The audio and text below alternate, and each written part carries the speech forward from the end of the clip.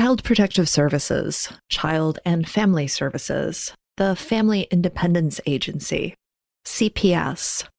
Call them what you'd like, but the notoriously understaffed agency is not a group that any family wants to deal with. Now, my family, we interacted with CPS for months, for all the best reasons, which leaves me viewing CPS workers as well-intentioned people, usually women, who have a stressful and uniquely difficult job. When we adopted our oldest child, CPS monitored him in our home before they would approve the adoption. To facilitate the process, our son was assigned a caseworker. This worker, a petite Asian woman, she came to our home every week. And during her visits, she performed a check of the house. She made sure things were clean, that our little boy had a bed to sleep in, and that there was food in the refrigerator. Then she would speak privately with our son, making sure that he was safe, that he was comfortable and well looked after. At the end of each visit, she would check with me, asking if I had questions or concerns. And then once our adoption was finalized, we never saw her again. And that is the extent of my contact with CPS. A nice young woman, she couldn't have been more than 25, who made sure that our little boy was safe and well looked after. A kindly, soft-spoken caseworker who wanted to be certain that his forever home and forever family was a good place for him to grow up.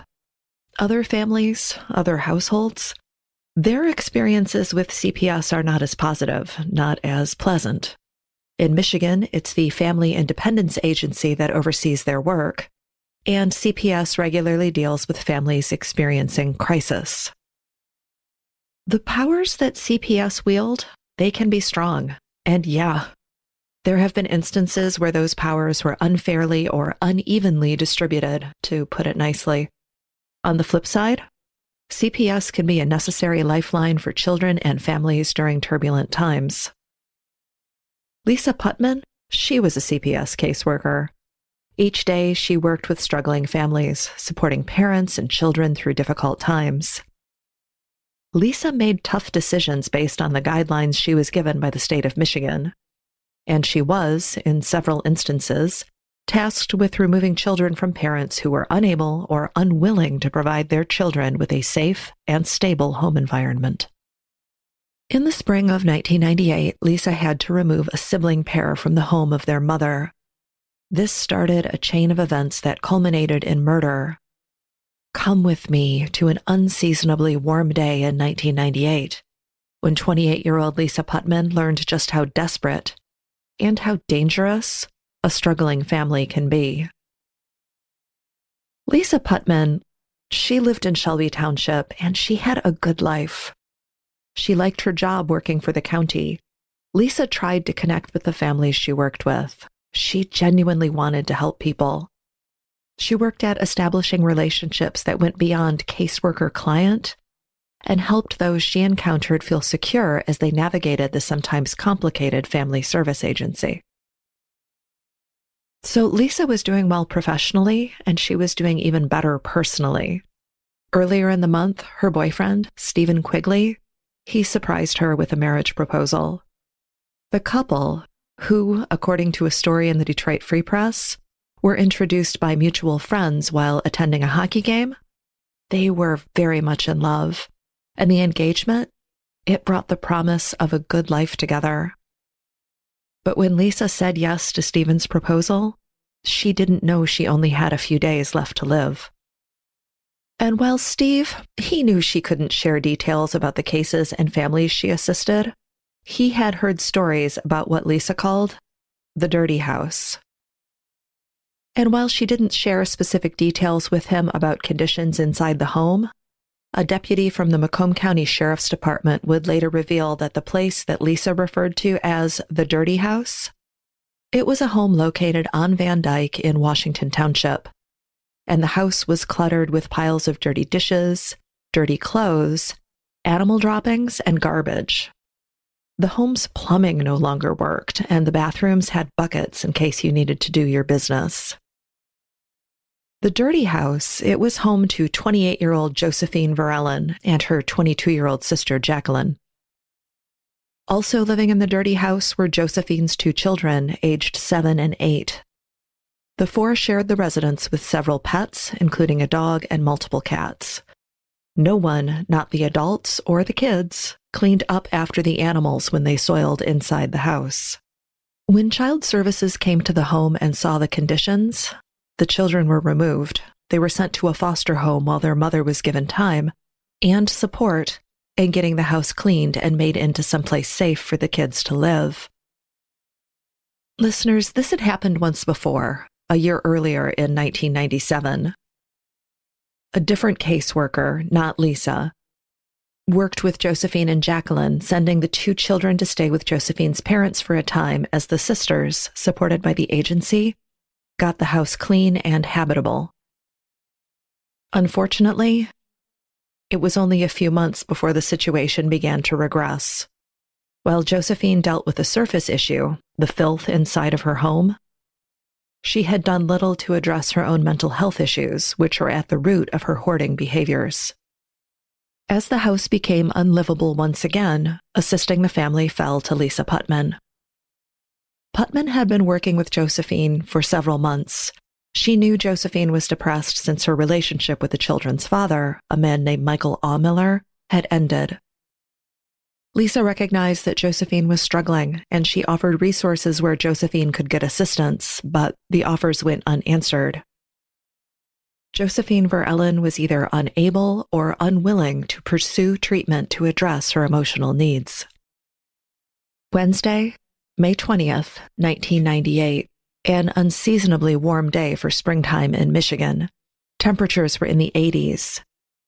Knowing that she had to check the Verellen home to see if it was clean enough for the kids to return to their mother's care, Putman prepared herself for the afternoon meeting. On a good day, the smell inside the home was so terrible that it was best to speak with Verellen on the porch. So Lisa mentally planned to talk to Josephine out in front of the house after reviewing what she hoped was a tidier and feces-free home. When Putman arrived for what would be her last visit with the family, she was disappointed to see that little progress had been made. While some work was done, the home was still dirty and uninhabitable. She had to break the news to Josephine. The house was not ready for the children to return. When Lisa spoke to Josephine about the home, Josephine's younger sister, Jacqueline, was there as well. Lisa was regretful as she explained that the house was not up to par and the children could not return just yet. The Verellen sisters, they were outraged by this news. They attacked Lisa Putman, dragging her into the house. Josephine demanded to know who had turned her into Child Services. Lisa, now terrified, was unable to provide an answer. This made Josephine even angrier. She struck Lisa. Then, one of the sisters produced a weapon, a hammer, and they attacked the social worker, knocking her to the ground as they struck her again and again. They used tape to tie up her wrists, and then one of the sisters produced a trash bag and pulled it over Lisa's head. The young woman was struggling, but as her oxygen supply was cut off, she stopped fighting. This torture was repeated, striking Lisa, cutting off her airflow, demanding answers, releasing her only to do it again. Eventually, the sisters realized the time. They ceased their assault because they needed to get the children from school. Cutting off Lisa's airway one last time, they pushed her into the bathroom of the home, the stinking, non-functioning bathroom. Lisa's body ended up in the tub. Lisa Putman would take her last desperate breaths inside the dirty house as Josephine and Jacqueline retrieved Josephine's kids from school. Then, the four of them went to their parents' house where they enjoyed a dinner with family. The kids stayed with their grandparents that night as the sisters returned to the house. Lisa's lifeless body was in the tub. Her car, an Oldsmobile, was parked out front. Remember, the dirty house was on Van Dyke, a main road, very visible. The Verellen sisters, they had work to do. They couldn't leave Lisa's body there, and her car had to be dealt with. As darkness settled over Macomb County, they removed Lisa's body, dumping her remains in Oakland County. According to a story in the Detroit Free Press, the sisters drove Lisa's car to a drugstore down the road from their home. They dumped out her purse and case files on the front seat of the car, trying to stage the scene to look like a robbery or an attack had taken place near the vehicle. Lisa's jewelry was dumped at a local Kmart store, and if you're from the area, I know Kmart really isn't there anymore, but this was the store at 23 in Van Dyke. And listeners, I imagine that the jewelry they got rid of, it included the engagement ring Lisa had worn for only a few days prior to her murder. It wasn't until Thursday morning that anyone realized Lisa was missing. Because the Family Independence Agency, or CPS, protects the privacy of their clients, police were not able to immediately access Lisa's work schedule. This delay was incredibly frustrating for investigators and Lisa's family. There was no reason for her to just disappear. Lisa's life was in such a good place.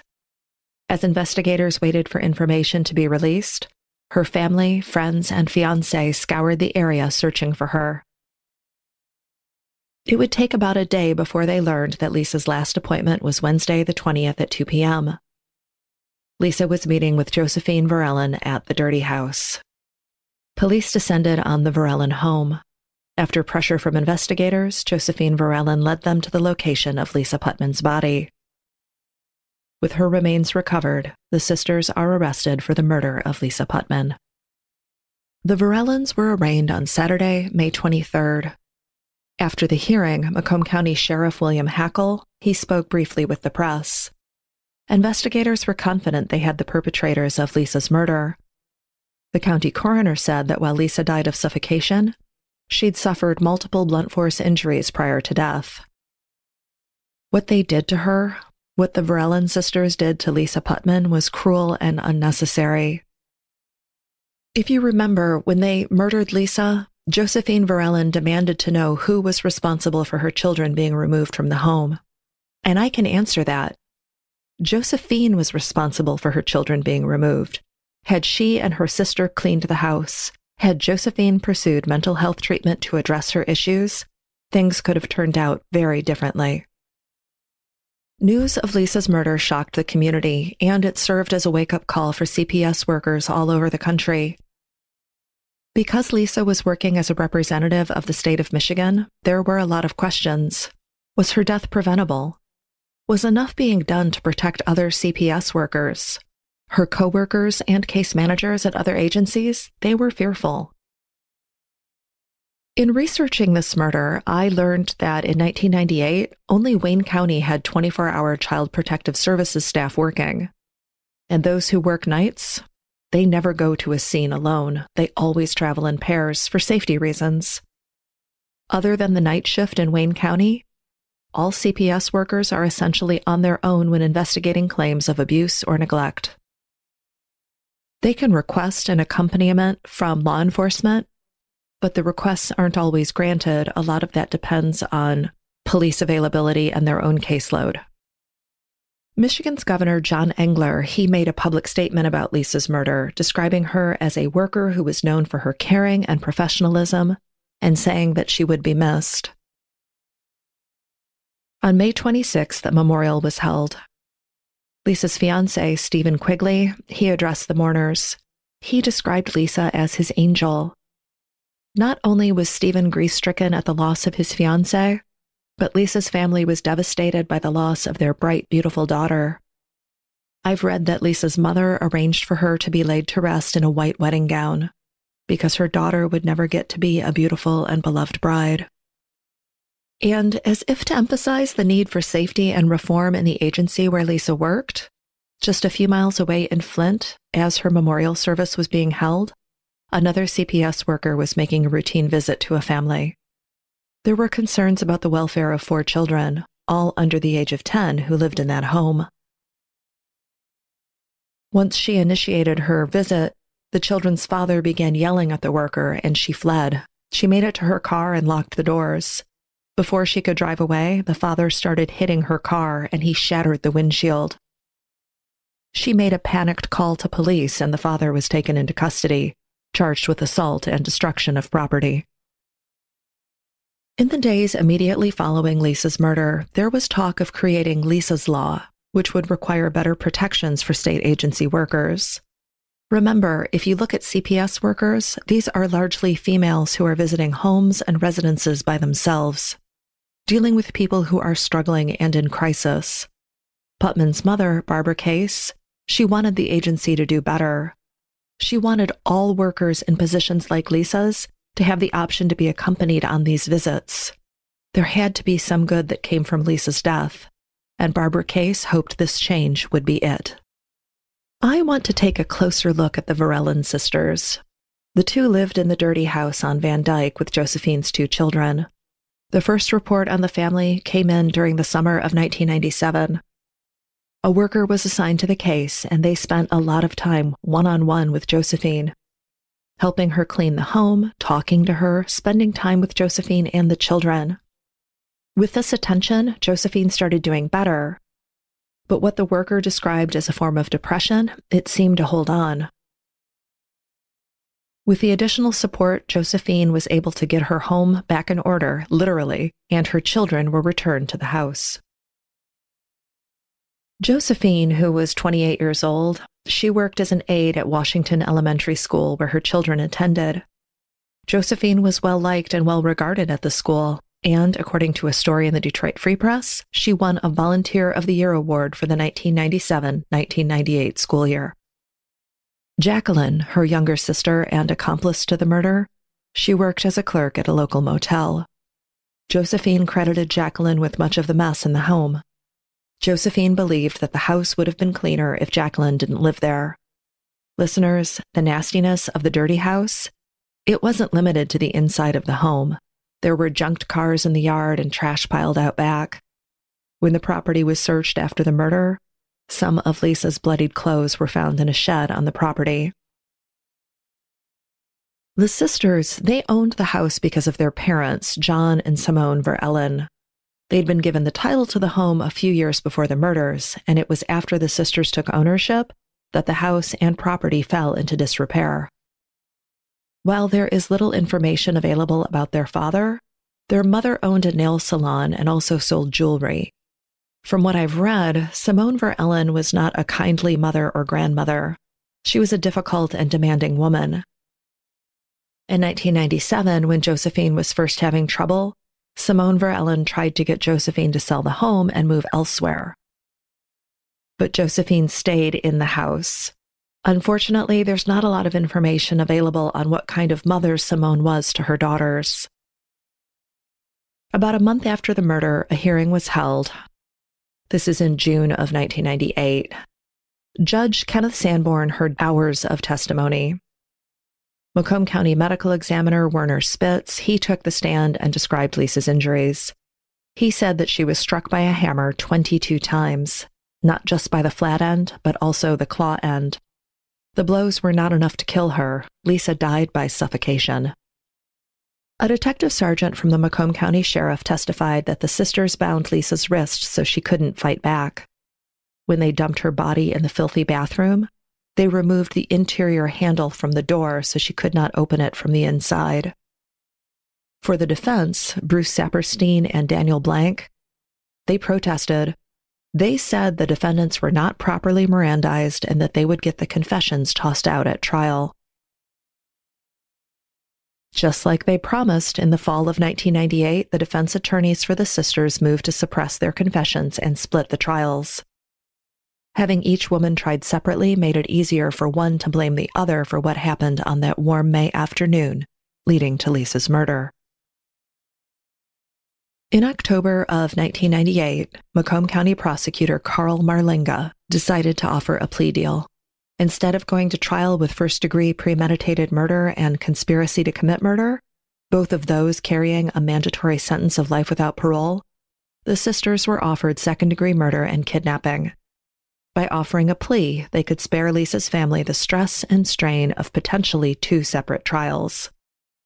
Putman's mother, Barbara Case, she agreed with the decision. In November, 22-year-old Jacqueline Verellen pled guilty to second-degree murder and was sentenced to 25 to 50 years in prison. Josephine Varellen also pled guilty and was sentenced to 50 to 75 years behind bars. While in court, Josephine apologized to the friends and family of Lisa Putman, saying that she was sorry for what she'd done and that love can make a person behave irrationally. Those who knew the sisters and those closest to Lisa Putman felt that the regret and remorse shown by the Varellans was not genuine. It was a demonstration done for the benefit of the judge who would determine their sentences. As we discussed earlier, in the days after the murder, Lisa's family and fiancé lobbied the state for better protection of agency workers. In 2001, Lisa's Law was enacted, making it a crime to threaten or physically harm a Health and Human Services employee. This law also makes it easier for Health and Human Service workers to request and obtain police assistance and support when entering unsafe situations. This also allows law enforcement to cross jurisdictions to provide that support. For example, a member of the county sheriff's department could accompany a worker into a city covered by another police agency. From my research, it appears that Lisa's Law is applied several times a year and has helped protect dozens of workers over the last 20 years. One example of this involved a case out of Paw Paw in West Michigan, where a 48-year-old man made threats against a caseworker handling a custody dispute. Other states don't have similar laws or protections available for their workers, and the results have been predictably tragic. In Illinois, back in 2017, a CPS worker was attacked while investigating the father of a 2-year-old boy. 59-year-old Pamela Sue Knight, she was knocked down and kicked in the head by Andrew Sucher. Sucher felt harassed by the CPS investigation. His attack left Knight comatose, and she eventually died from her injuries. Sucher, who stood 6'4" and weighed close to 300 pounds, received a 21-year prison sentence for the attack. As a result of Knight's death, a law was passed in 2018, 17 years after Lisa's Law went into effect. It was signed by then-Governor Bruce Rauner and requires law enforcement agencies to make all reasonable efforts to assist Child and Family Service investigators when requested. As of this writing, Jacqueline Varellen, the younger sister of Josephine, she's out on parole. She was released from prison in April of 2020. Assuming she behaves herself, her supervised release will end in April of 2022. Josephine Varellen remains in prison. Her earliest release date is 2039, when she is 70 years old. And listeners, I hadn't planned on covering this case. It's been tried, there's not a lot of mystery here. But Lisa Putman, she deserves to be remembered, and we, as a community, should know that someone like Jacqueline Varellen, now 45 years old, is living among us. If you'd like more information about the murder of Lisa Putman, it was featured on a Season 2 episode of the show Twisted Sisters.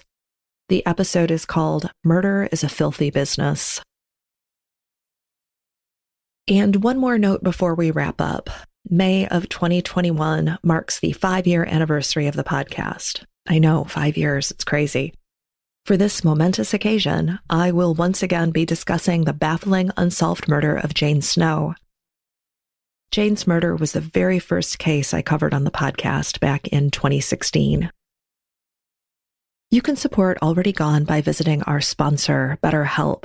Visit BetterHelp.com and use code GONE at checkout for a special savings on your first month. Audio production provided by Gray Multimedia. I'm Nina Instead, the writer, producer, and voice behind the Already Gone podcast. I appreciate you listening, and please, be safe.